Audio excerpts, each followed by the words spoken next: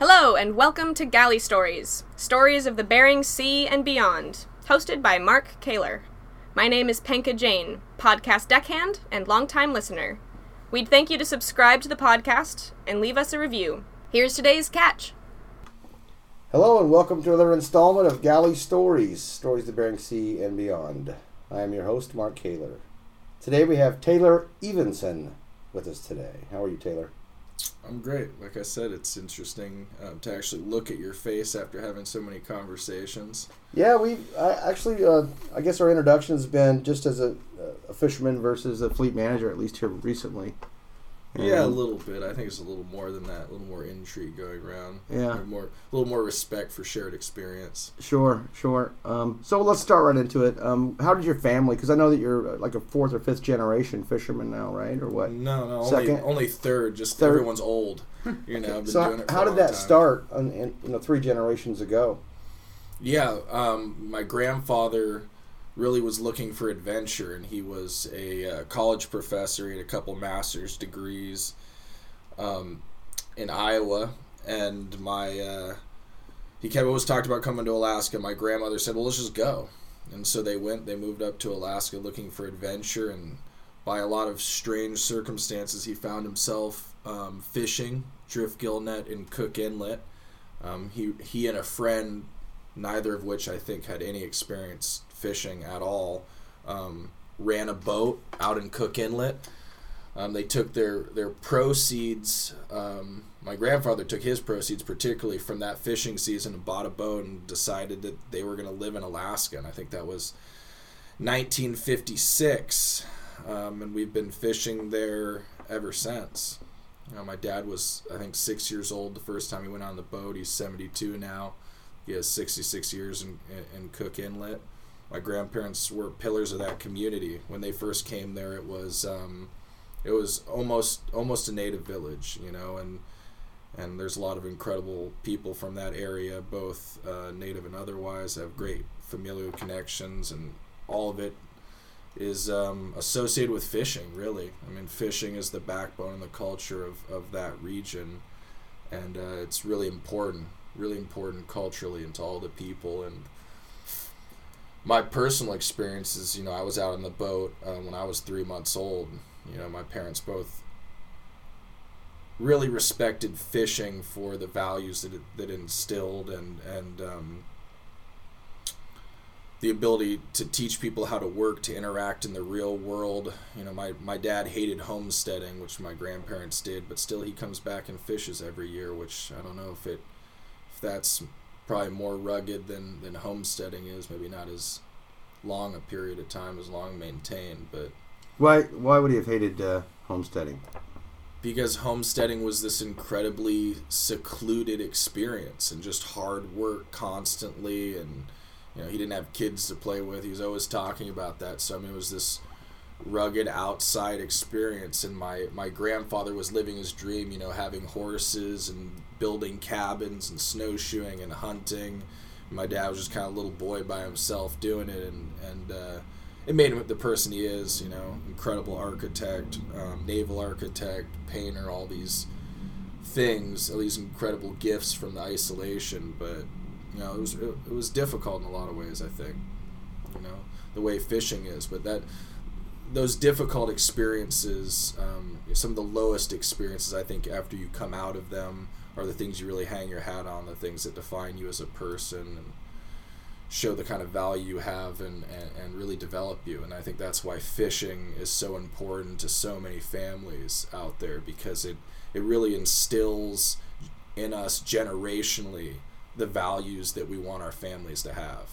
And when I think about what I want my eventual kids to have, like, those values are instilled by fishing, by interacting in the real world, by having a multitude of skills, by testing yourself against the elements, testing yourself against yourself, having that kind of connection to the environment. Because a great fisherman, I think, almost has a sixth sense, some type of intuition, connection to the natural world that can't be described maybe by science or anyone. But the really good ones, they just have a feel. How many times I've sitting with my dad, I just watched him look out over the water a couple miles away, and he's legally blind. Yeah, he's legally blind, 240/20 vision or something like that. What are you looking at? You can't even see, old man. And he'd look over there and just be like, I think we should pick this set up. And, you run over there, cross a couple rips, be all by yourself, not a boat around, just a field of jumpers. We had a couple experiences like that. And just, to this day, I don't know how he would know there were fish there, and he can't tell me how he knew. But, those are some of the best experiences. I mean, I can think about one of those. We the exact situation I described it. It was the very end of the day. There's probably 2.5 hours left in the fishing period, and he runs for about 30 minutes. And it looks like there's nothing. There's not a boat around. The tide's pushing all the other, the rest of the fleet completely away from us. We cross the bar, the South Callaghan bar, totally dictates the tidal currents there, and so that's pushing the boats apart. And there's just flat, calm, glassy water.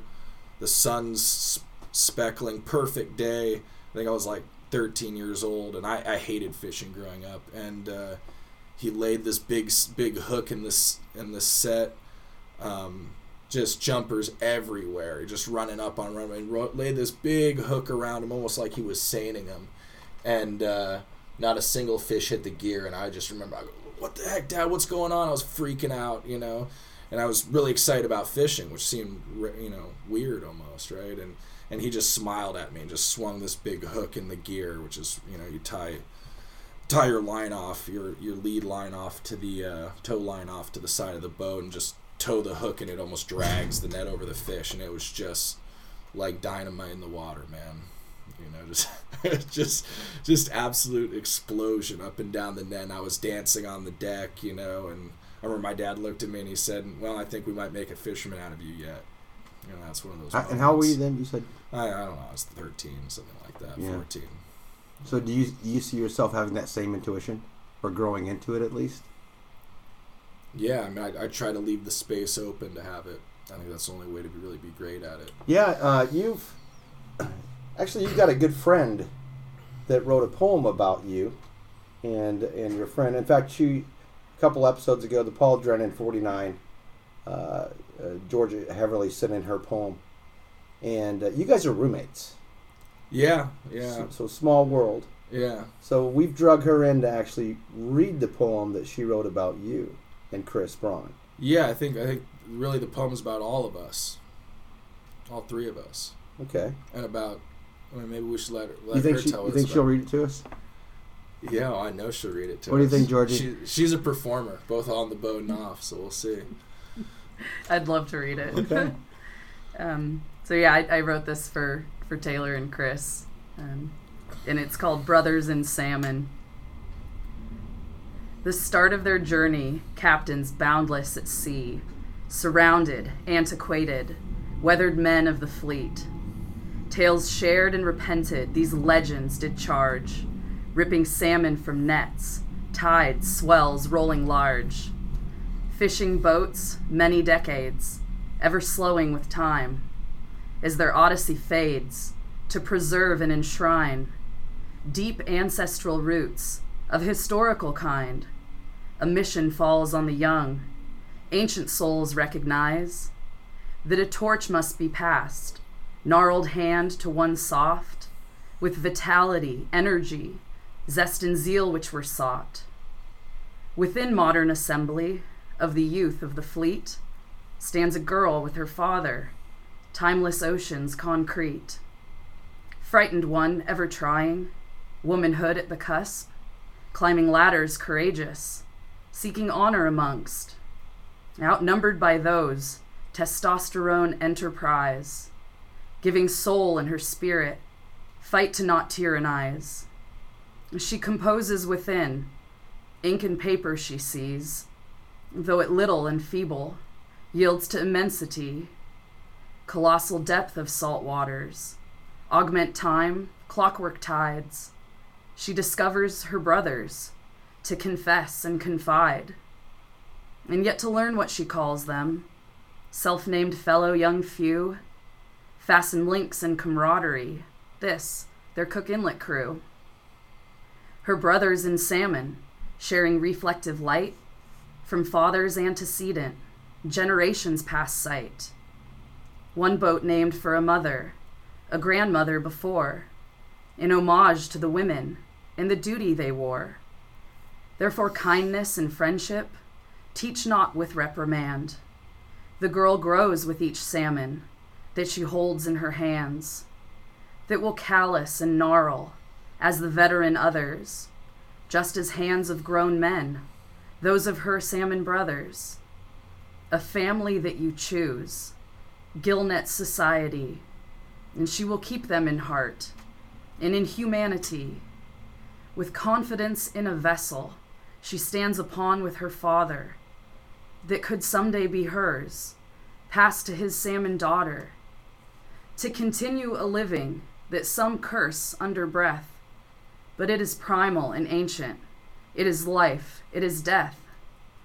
She will stand with her brothers and the life that they choose, her ink and her paper and her words to infuse, with the substance of friendship upon waters demanding, of an eternal epoch and the phantoms commanding, the ghosts of their fathers that will whisper and warn what is yet left to come of the oath they had sworn. But young sisters and brothers within salmon and salt will not waver in choice, their own words to impart on future salmon siblings that will take on their torch, whose own hands will gnarl, their own souls left to scorch. And she will forgive her fathers that surrender this choice, her own nautical sentence, and consequently her voice.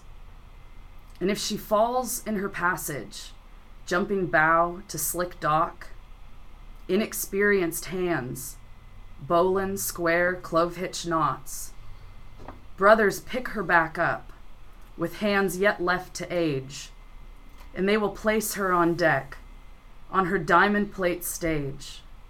But in turn, so will she, if their own hands start shaking, from boyhood adolescence, old timers in the making. So to brothers in salmon, I am eternally grateful, for you carry me forward when my feet are unable. Wow. Yeah, a little hair standing up on my arm. You look like you got a little tear in your eye there, Taylor. Yeah, I do. And so, Georgie, just to ask you a couple questions before we get back to Taylor. It sounds like, at least what I'm picking up on it, is that you wrote this as a three-way thing. It's kind of like your relationship with Taylor and Chris. Am I understanding that correctly? Yeah. All of us, all of our, the relationship we've formed as friends and as brothers and a sister, on the water, fishing for salmon. Yeah. Mm-hmm. I mean, I met Taylor first. I started helping him.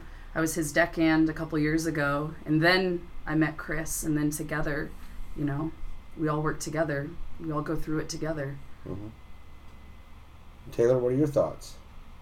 I mean, it really reminds me of meeting Georgie and how that went down, which I think is like an incredible story, and then how she got, I mean, I wouldn't say injured on the boat, but we were we were 20 hours away from Kenai, and we're just realizing that an old injury that she had was like coming back on kind of a long gillnet fishing trip. And it was just getting really, really, really bad, and we had an incredible bonding experience through, the hell that she went through, which is one of the worst things that I've ever seen. And just kind of the journey to get her home and make sure that she was safe and that everything was okay. What was that journey? Yeah, we were late in the season, just because we love fishing and love the experience of fishing something different. We were fishing the west side of the inlet. Not many boats do it, and so it's a fairly long trip in the inlet. You go from Kenai. The way we did it was you go from Kenai across to the far west side of the inlet, across Callaghan Island, and we were fishing kind of the Upper West Side around the Forelands, and we fished it, I think a day or two there. I forget what the openers were, and then we took about a 50-mile trip south to Chinitna Bay, and then fished in there. And you get to fish sometimes 2 days in, or 2 days and then a day off, then 2 days. And I don't remember what period it was in there, but we were probably gone for 4 or 5 days. And Georgie seemed fine, but when we were fishing up north on the west side for a while, she was always so active, and the effort was always there 100%. And her hip just started bothering her, and you could just see the deterioration and the discomfort, and she would not give up. She just kept working and working and working, and I was just like, this isn't right. And so I tried to get her to sit down. She's like, was really emotional about it because she felt like she wasn't giving 100% and she wasn't doing what she could, but I mean, she was giving so much more than that given what she was going through. And it just got worse, and by the time we got down to Chinitna Bay, we were fishing, and there was some fishing, and so we kept trying to be at it, and she just got worse and worse, and then she felt incredibly bad because she couldn't help me, and I was out there kind of fishing by myself, which could be done in that fishery, in that area, the way it's set up, and it just became worse and worse to a point we delivered one night, and we had other friends down there, and we were kind of getting back and forth between boats. We kind of tie up together, and that's our friend Gavin and Chris and all these different people that facilitate what we're doing down there. And at one point she was just kind of like destroyed, like screaming, and we were just like, it was in the middle of the night and the weather was supposed to be really bad, and we were just like, we gotta go. There wasn't a choice. I think it was supposed to blow 30 or something. I think the forecast for 9 to 12 foot seas, which in the inlet, the way waves stack and the way it's so much worse around rips, in a 34 foot boat, it's not ideal. We got a real good boat, that my dad designed, and like she said in the poem, was named after my grandma and built for my grandfather. And Chris's boat was down there too, the Jacqueline, which is named after his mom. You'll hear that in the poem. But so we just had to go. We just decided we were going to go. And so I ran all night. We ran against the tide. You just things you don't do. We ran against the tide. We ran, in 10-foot breakers, which, as you go across the inlet with all the different rips and tides, like, it changes which way those waves are hitting you, and it was just a crappy freaking trip. And the whole time she's just in miserable pain. We didn't have any painkillers or anything really to give her besides maybe, I don't even know, did you have some Tylenol or something? I don't even remember. I think that was it. Yeah, it was really just gritting my teeth. Yeah, and she was such a trooper and apologizing the whole time. She was really worried about me and the fishing and all this, and she was just like screaming. I mean, the only thing I could compare it to was I had a friend in college that passed like prostate stones, or something like, I think that's what they're passing stones. Kidney stones, exactly. And he was just rolling like. I hope you don't get a prostate stone. Oh, he was rolling like a crocodile, man, in the ER, and that's the kind of. That's the kind of pain she was in for, I don't know what the run was. The boat, we got a decently fast boat. It should have been, an 8-hour run, I think, running against the tide. And with the weather, it might have been, 16 hours or something through all that crap, through the middle of the night. Couldn't see anything. We always make the joke that, luckily, when it gets dark outside, all the trees and logs sink to the bottom of the ocean, so you don't have to worry about those. Right. Yeah. So, it was just a long, painful process home, and she was screaming in pain, and actually what she had was a separation of cartilage in your hip. Was that right? Yeah, it was torn cartilage, from years and years ago, and it just got worse. It's supposed to be terrible, and man, at times I tried to, we're at a cell phone range, trying to call her family, trying to call her brother, all these different things, and getting back there and getting in the bunk, and she was like crying and screaming. I remember going down there and like holding her hand at times because it was just miserable, and then finally making it back, and then kind of half carrying her up the dock and getting her in the rig and taking her back to her mom's house, and finally they got her to the hospital the next day. But I mean, it was just like, yeah. So that was a bonding experience. We were both there for each other, and was there anybody else on the boat? No, just us two. Yeah, Georgie really showed her grit, the entire time of grit that, I think she shows all the time, both in fishing and both in the advocacy that she constantly does for fishing, which is kind of like been her mission since that moment. And, when you talk about the support that she gives me and Chris and really the whole fleet is in advocating so much for, this lifestyle and this experience. She'll have her own podcast here. So rightfully so, man. Rightfully so. But let's talk about so starting really, really young. When did you first start running the boat? Because it sounds like you started running a boat pretty early. Well, running my own boat wasn't until I was 22, but like my family's almost old. My dad had his own boat at 16, but that's because I hated fishing. I shouldn't say I hated it, but it was just there were certain things about it that I didn't like. It took me away. Every summer I was gone fishing. There weren't any other kids around, and it was depressing. It was just a depressed time in the fishery. Nobody made any money. You just feel it. A lot of it didn't feel good, even though there was all this incredible stuff of what I was learning, the time I spent with my father, all that. But yeah, I got pictures of me, driving the boat when I was 4 years old or younger, Mm-hmm. All that. That was so 22 is when you first took over. Yeah. Now, your dad retired at that time because you got your dad's boat. Right? No, my dad still fishes. That's one of the great joys is coming out in the morning and hearing his voice on the radio.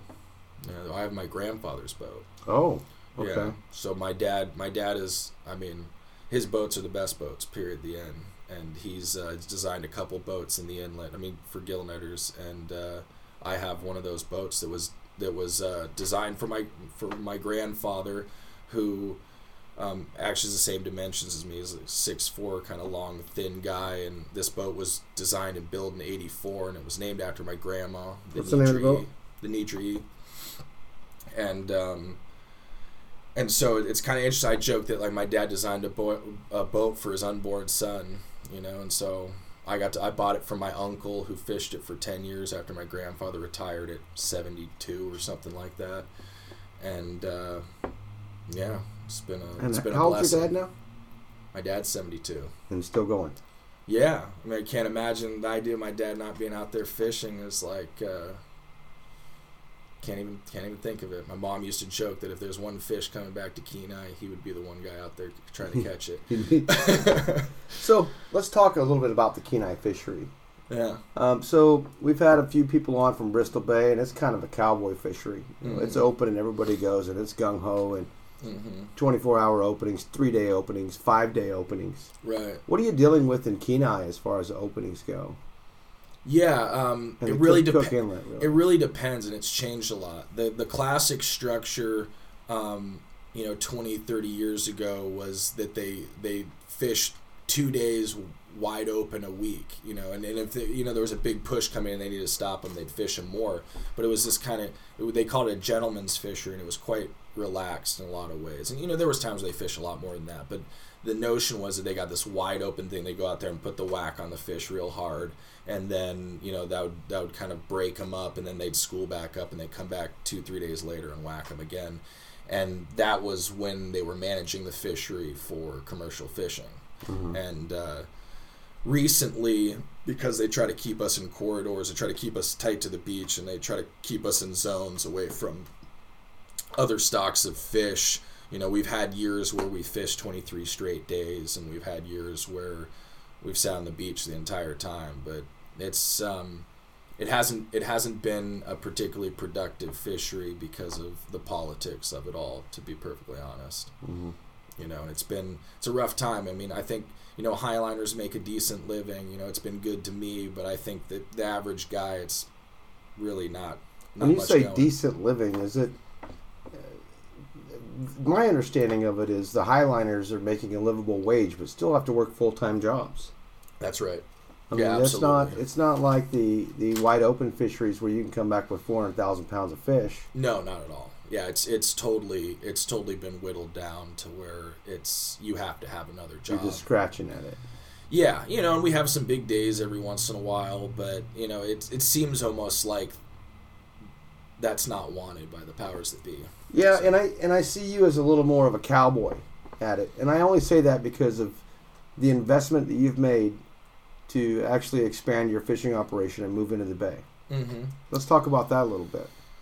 What part do you want to talk about? Well, what's making you decide to do it? Because you really dove in. Yeah, it's go west, young man. I mean, that's what it is. I mean, it's been the story of America, and unfortunately, the way that fisheries have been managed and treated all across the world, honestly, the Western United States, and now in Alaska, is like, if you want opportunity, you got to go west. And there's only one opportunity left on this planet to go west, and that's Bristol Bay. And that's a really, really sad thing to say, but that's the reality. And I love fishing, and I won't ever stop fishing in the inlet, I don't think. But if you're trying to make a living out of, if you're trying to, the analogy is a basketball. If you want to play in the best game, you want to go to the NBA, you got to go west. And that didn't used to be the case. Cook Inlet used to be the big show. Mm-hmm. It was for certain periods of time. And if you want to be in the big show, you got to go west. And I hope that big show lasts. Well, it's not as simple as going west. I mean, you're not taking your boat over and fishing. You've had to make some serious capital investments, and let's talk about what that looks like. Yeah. Because this isn't a fishery where you can show up with your boat and your gear and start fishing. Yeah, no, totally. I mean, I could have chopped the nose off my family boat and brought it over there, but I probably would have got hung. So, we had to, Chris and I, that we've talked about a couple times, Chris and I have kind of, got a strategy where he and I are going to go in together, and we buying a boat and a permit, gear, the whole accoutrement to go fishing in Bristol Bay, and we're going to go out there and fish, and we'll take turns of who goes, well, maybe not take turns, but I'll go back to the inlet and fish as the inlet starts, because the timings are a little different. But this is what we have to do, we feel like, to be able to make a living at it, and still be connected to Cook Inlet, because he has a connection there too that's important to him, and I have a really intense connection, and Georgie has an incredibly intense connection to Cook Inlet from a cultural, familial standpoint, from who we are. It's who we are. Yeah, you're a young man, and you seem to have a wisdom about the inlet, or some deep-rooted connection that's just not going to let you go. Yeah, well, I've toiled back and forth with that, because what's best for me is to leave it. But, that's, best for me financially is 100%. I've always known that. I could have went to the Bay a long time ago, but I just couldn't imagine, I could not imagine waking up in the morning and not hearing my dad's voice on the radio. That's what makes it so fun. He's 45 years older than me. We never got to, play basketball together, or, all these things we love, but we can fish together, and we're good at it, and our group is good at it, and those guys, all older guys who've been doing it forever, just amazing people, and we feel like the best team out there. We feel like we get to be the LA Lakers, every season we get to go out there and look over the inland and say, this is the court that will be played on for this period of time, and that's something special. It's worth more than the money. Mm-hmm. So I don't want to lose that, and that's why I had never gone to the Bay before. But go west, young man. Exactly. Yeah. So where do you see yourself in 5 years? I think that story takes me in a lot of different directions. I'm not sure it's all fishing. I hope that I still have a situation like Chris and I have worked out, where we get to spend time, in both fisheries in both areas, because we're tied to the land or the ocean. Whatever you want to call it, the body of water, the environment. There's something, spiritual about it. For me, at least. I won't talk for Chris. He'll probably have his moment, but that's my connection to God in a lot of ways. To be perfectly honest, is fish, is salmon, is Cook Inlet, the water, the wind. Yeah, it's important. Do you remember the first time you were scared? No. We're talking about I remember lots of times I was scared on the water. Yeah, I remember lots of times. I remember when I was, I don't know, I might have been 3-4 years old, and I thought if my dad turned the boat too hard, it'd roll over. That's a kind of a funny story running out of the mouth of the Kenai. There's like 200 boats all running out, And I was like, oh, Dad, don't turn too quick. And he's like, looking at me, he's like, okay. And so he just, going full bore, he just whipped it, hard to port, and spun a big circle. And I'm like teetering in my chair, and the whole fleet's watching. And everybody knows my dad's boat because it's beautiful, and he's just been a highliner forever. So everyone's looking at his boat like, what is Thor doing? And he's just like, runs this big circle, and I'm tilted the whole time. And he's like, kind of looked over at me like, would that kind of bury any type of concerns for you about that? And I was like, okay, yeah, well, I think we're good. What about the skipper? Yeah, I've got some. Yeah, definitely. I think tons of scary times. The one that really sticks out was when my mom and my sister were fishing on the boat with me, which was also, it's a family thing, man. It was an incredible experience to have them. But they were an incredible. I have to have incredible respect for the fact that they're in my hands. My mom and my sister, and there was a really big. It was supposed to be a big day, and we were going out, and it was just gnarly. 12-footers, and like I said, the way waves stack so close in the inlet, 12-footers gets pretty gnarly, pretty steep, and we're running down south, and I was probably an hour ahead of my dad because he's got a nice engine in his boat, and he turned around and went back to the river. I've never seen. My dad always fished. I don't remember on a big day him ever turning around, but it was gnarly enough where he said, heck, I don't want to deal with this. And I was like, whoa, that's a little weird. And so we pounded back. Ended up about 95% of the fleet didn't fish, and there was all hell broke loose that Fish and Game would fish us on a day that was that unbelievably rough. But I said some prayers that day. I went down the east side to try to avoid the weather, kind of cut over a little bit, had a set for 300 fish maybe in a couple hours, and I was hanging on the gear. It's it's gusting 70 probably, something like that. Probably a steady 40 and gusting maybe 70. And good family friend Bobby Tepp, who has the larger version of my boat. My dad designed his boat and built it, the RD-73, who he might be the best fisherman doing it right now. He might be at the top. He's incredible. And I was going to run home. I was going to go east, and the weather was actually worse going into the east. And he said, man, and he's a subtle dude. And he was just like, man, there's some fish over here. I'm like, really, Bob? And he said, yeah, we're catching some fish. You might want to try it. And my mom's down in the bunk praying, because we're pounding it. And the way like I keep saying, the way the rips stack, you can actually get in a situation where waves will hit you from 2 or 3 different angles. And, they had built to this point where they were at times there were 16-footers. I blasted a bunch of gear off the top. My radio antenna got blasted down. A bunch of other rigging on the top of my boat from waves coming over it. And, and we were just like, oh, well, I got to do it, right here. And luckily, as we went west, strangely, the weather laid down, and that has to do with currents and the rips and which water's coming from where. And we got over there and laid out, and we had a huge set. And it was blowing so hard, I was trying to keep it east and west so that we could actually fish northbound fish. And so you got to hang your line off the side of your boat, right, rather than running it straight back and forth through the fair leads. And at one point I had to try to get the line back, right? So you got to tow around and put a lot of force on the line to try to get the stern of the boat back to the line so you can get it back in the fair leads and pick the gear. And we blasted the line. And the net was pretty loaded, and it was gusting 70. It was gnarly. We were right up against this rip, and we had to go recover the gear. And, a tin boat with that kind of wind, it just pushes you everywhere. And so we had to try to run up on the gear. And I just remember it was one of the times when and my mom's a pro, man. She's fished for 30 years. She fished the bay and the inlet, but she's she must have been 60 then, And we're running up on the gear, and she reached out with the buoy hook, and it was just perfect. If you don't know it, you might not appreciate it, but she was able just to nail the line perfectly. If she lost that buoy hook, we would not have recovered that net. But she just nailed it perfectly. We timed it perfectly, got the boat around, we recovered it, we picked that whole set, and we came back in and, had, an incredible day out of what looked like a whole bunch of chaos. Mm-hmm. Yeah, we never had a boat almost sink or anything like that. You keep it keeps coming back to family with you. And so do you see, obviously at some point in your future, you're going to have children. Do you wish this for them? Oh, 100%.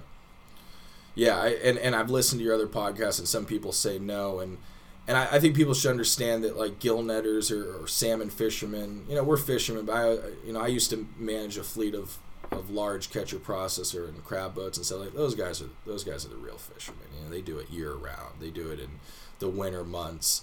As far as salmon, fishing your summer, maybe a seiner might do 4 months at it.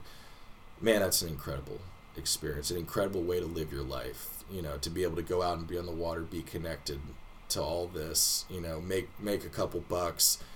It really makes you appreciate every comfort of the real world. You get to come back to the real world and, spend a lot of your time in that, pursue other interests, do other important things. But yeah, I couldn't imagine. My dad forced me to fish, and it means I didn't get to play football or baseball how I wanted to and when I wanted to, and those were important to me. Sports were, and man, I'm so glad he didn't let me do that. I'm so glad I fished every summer of my life. So yeah, you say that one of the best things you like about it is hearing your dad's voice on the radio. Maybe someday that's your son. I sure hope so. Or daughter. Yeah, I sure hope so. Yeah, and no reason not to. Women can do this. I've had more women deckhands on my boat by far than men. Same with my dad, and the idea that women are bad luck on a boat is so absurd. I don't think I've heard that in years. Good.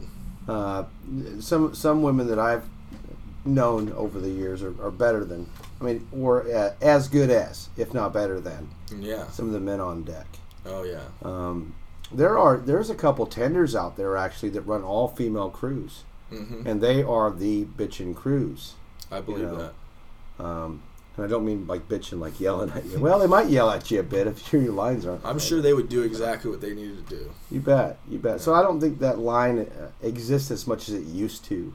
It's still there, but it's shadier. And I have had friends, someone I grew up with, Angela Nemi, and she's got a long familial history in Cook Inlet and commercial fishing, and she fished for years. She got out of it, which I'm a little sad about, but she always did really well. There's been her mom, Sue, was a really, really good female captain. There's no reason.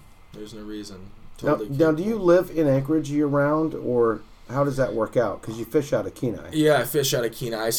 I probably spend 4 to 5 months on the peninsula, usually. So somewhere around then, just because my family has a homestead out there. I have friends in there. That's where I hunt. I usually spend a long preseason and long postseason there. We fish late because we love it, and then I spend time, in Anchorage. I go other places if I'm lucky. Mm-hmm. But yeah.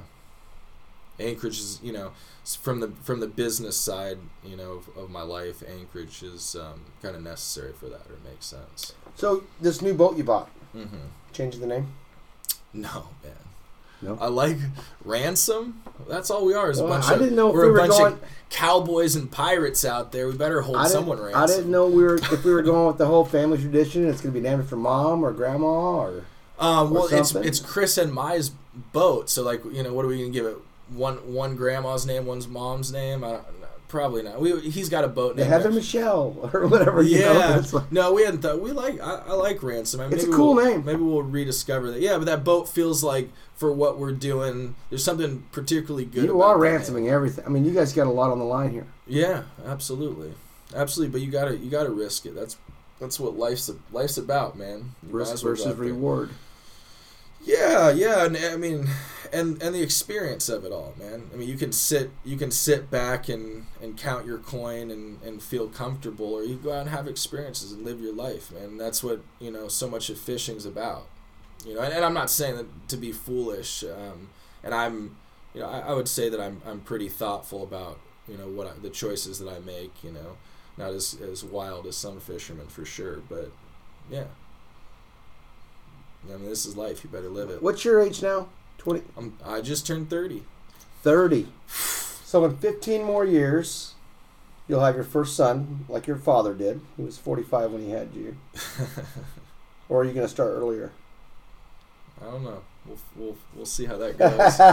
I'm not big on planning. His girlfriend's listening right now going, what? What's the answer? Yeah. Just trying to get you in trouble here. Yeah. You're rustling up all kinds of trouble. Mm-hmm. I can only imagine. Mm-hmm. So, anything else you want to talk about? I know that you're one of those big heartfelt guys. Yeah, I mean, I got all kinds of things I probably want to say. I don't know the limit of what you want to say, what you want to hear. Yeah, I mean, I think that. So I've got a lot of other things that I do. One of the things is that I'm a Alaska Salmon Fellow, and I take that. I take that to heart. That's really important to me. Explain that to me, because there's not very many, right? Yeah, it's. I don't know. I mean, it's supposed to be prestigious to some degree, but they chose me, so I'm kind of wondering about that. But yeah, that just throws it right out the window. Right. That's a real wrench in it. But yeah, especially what most of the rest of the world thinks of me. How many are there? I think there's 2 cohorts of 16. Okay, all right. Yeah, but I mean, I guess what the notion was through the Humanities Forum was this, kind of. Maybe I shouldn't say that. I mean, it's pretty cool. It's a pretty cool social enterprise sort of thing. But the idea is bringing all these different people together who are touched by salmon. In Alaska, salmon is a big thing, and for me, it's just really important to pass on the message to protect the resource. Whether you're a guide, you're a sports fisherman, you're a dip netter, and I'm tied to all those. You're a subsistence user. I mean, you don't, the native culture, you almost don't have to say it because it's built into their culture, like we're talking about, to be respectful of the resource and to take care of it. But, no matter where you come from, we should all be able to get together around protecting the spawning habitat, the environment, and the resource. And whenever we notice that there is an actor who is greedy or acting without the best interest of the resource, we should all be able to say that we don't condone that and really come together around making sure that salmon's around here for our kids. And the multitude of generations so that we can all have this experience. The experience that I'm talking about does not exist without salmon. I mean, salmon is the lifeblood, and so we should respect that in every way, and we should try to honor that by making sure that we speak for the fish that can't speak for themselves. Yeah. And how does that picture look? How are you speaking for them? How are you? Well, I hope I just spoke for him right there, but we go to all kinds of different meetings and councils, and for me the most important thing is reaching across user groups. Like I said, I've had a lot of personal relationships that are super closely connected with sports fishing. My business, I'm gonna plug it, Alaska Salmon Fertilizer. We turn dip net waste fish into an organic fertilizer, completely organic process. And that's turning waste into growth. And we had to do that because we just saw the waste of salmon. It shouldn't be wasted. It's too precious of a resource. And then my ties with commercial fishing. I'm touched by all these things. We all are intimately associated. We're family. We're friends. Like, we got to get together. Like, we should stop bad-mouthing each other. I know people who go out and dip net. I know people who go out and sports fish. I know people who experience the resource in 1,000 different ways, from the people who buy it and all over the world. Like, well, don't you experience it in every way? I mean, don't yeah. you go out and throw a line in the water? Absolutely, I do sometimes. Yeah, I mean, Chris's family has a place on the river. I've spent a bunch of time there. I mean, that's an incredible experience with salmon, and it doesn't exist without salmon. So, it's just another river. It's not the Kenai River without salmon. So that's my big thing, is like we all need to get together and I want to be Kenai Kings.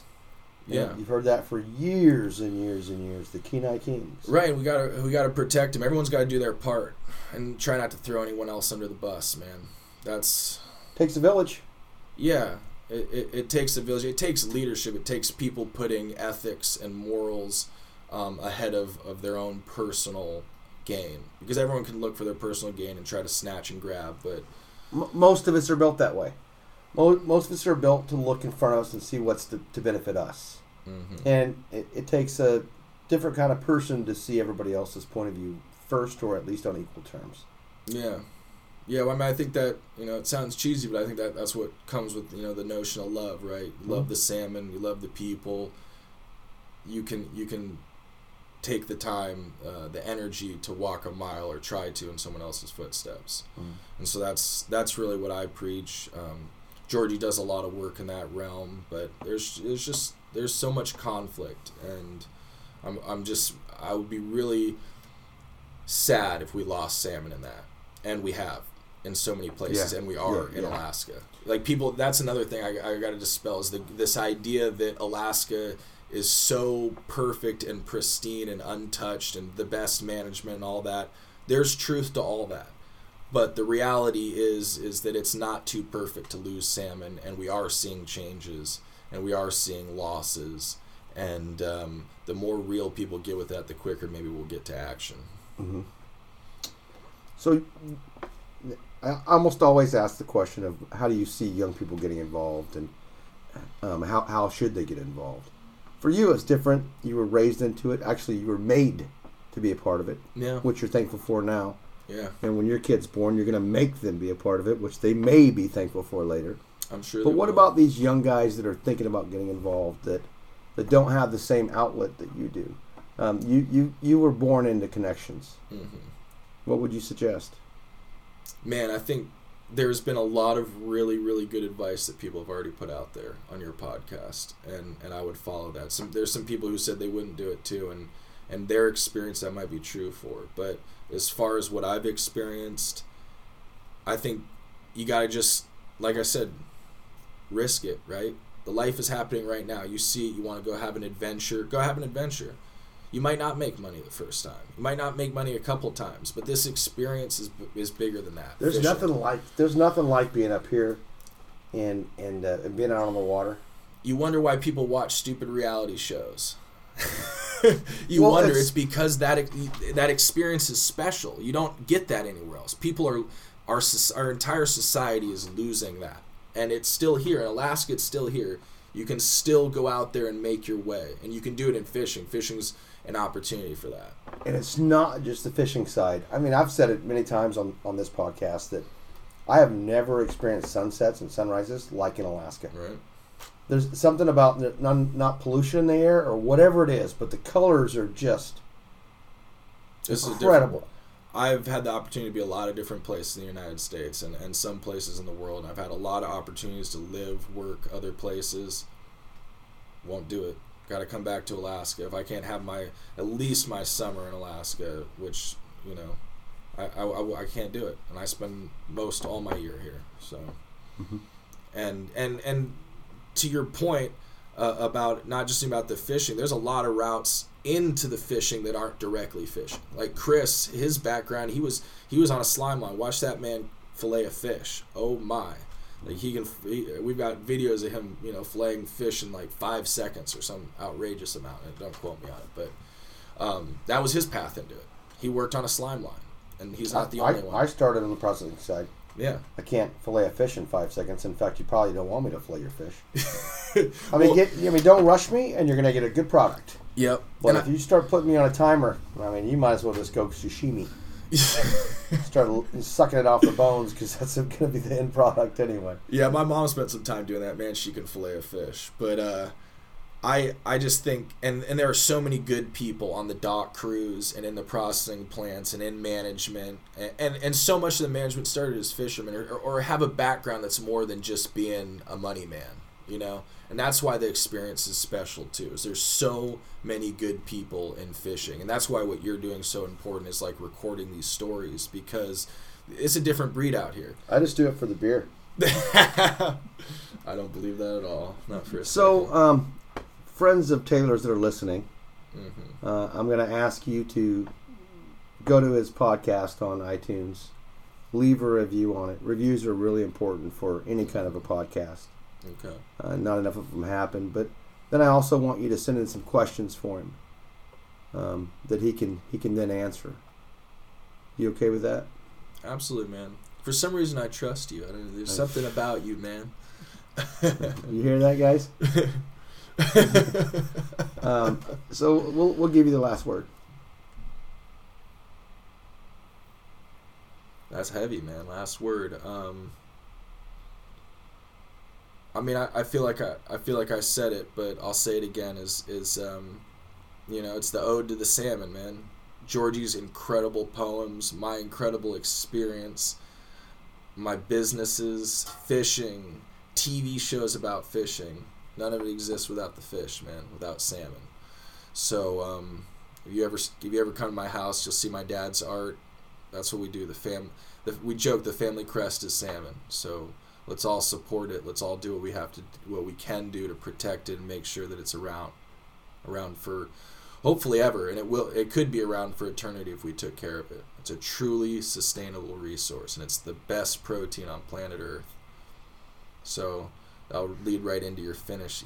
Eat Alaska seafood, man, all day, every day. Eat wild Alaska seafood. But I'm not going to give you the last word here because my family crest is 3 goats.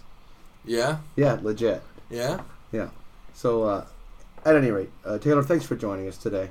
Thanks for having me, Mark. Really like you sharing your story. Thought I was going to get you to cry, although you did a little bit when Georgie got done reading her poem. You got a tear out of me. Yeah. There's lots of other stories. I'll probably cry after the podcast. You can. All right, guys. Thanks for joining us again today. Don't forget to go to the iTunes and leave that review. It really does help us. I don't know how, but supposedly it does. Follow us on Instagram. Twitter's kind of dead for me now. I hate the bird. But Facebook as well. Give us a like and share. Make sure you share Taylor's.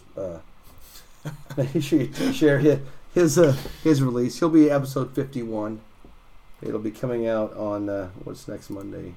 Monday the 29th. So look for it, and we will see you next time. Thanks, Taylor. Thank you, Mark. Oh, and thanks, Georgie. I think Georgie might be 52. Could be on a roll here, guys. Who knows? We'll see you. Thanks for listening to Galley Stories. We hope you like what the net brought in. Please leave us a review on iTunes. Whether you like it or not, we're not fishing for compliments. Look us up on Facebook and Twitter too, and reach out to us at galleystories@gmail.com.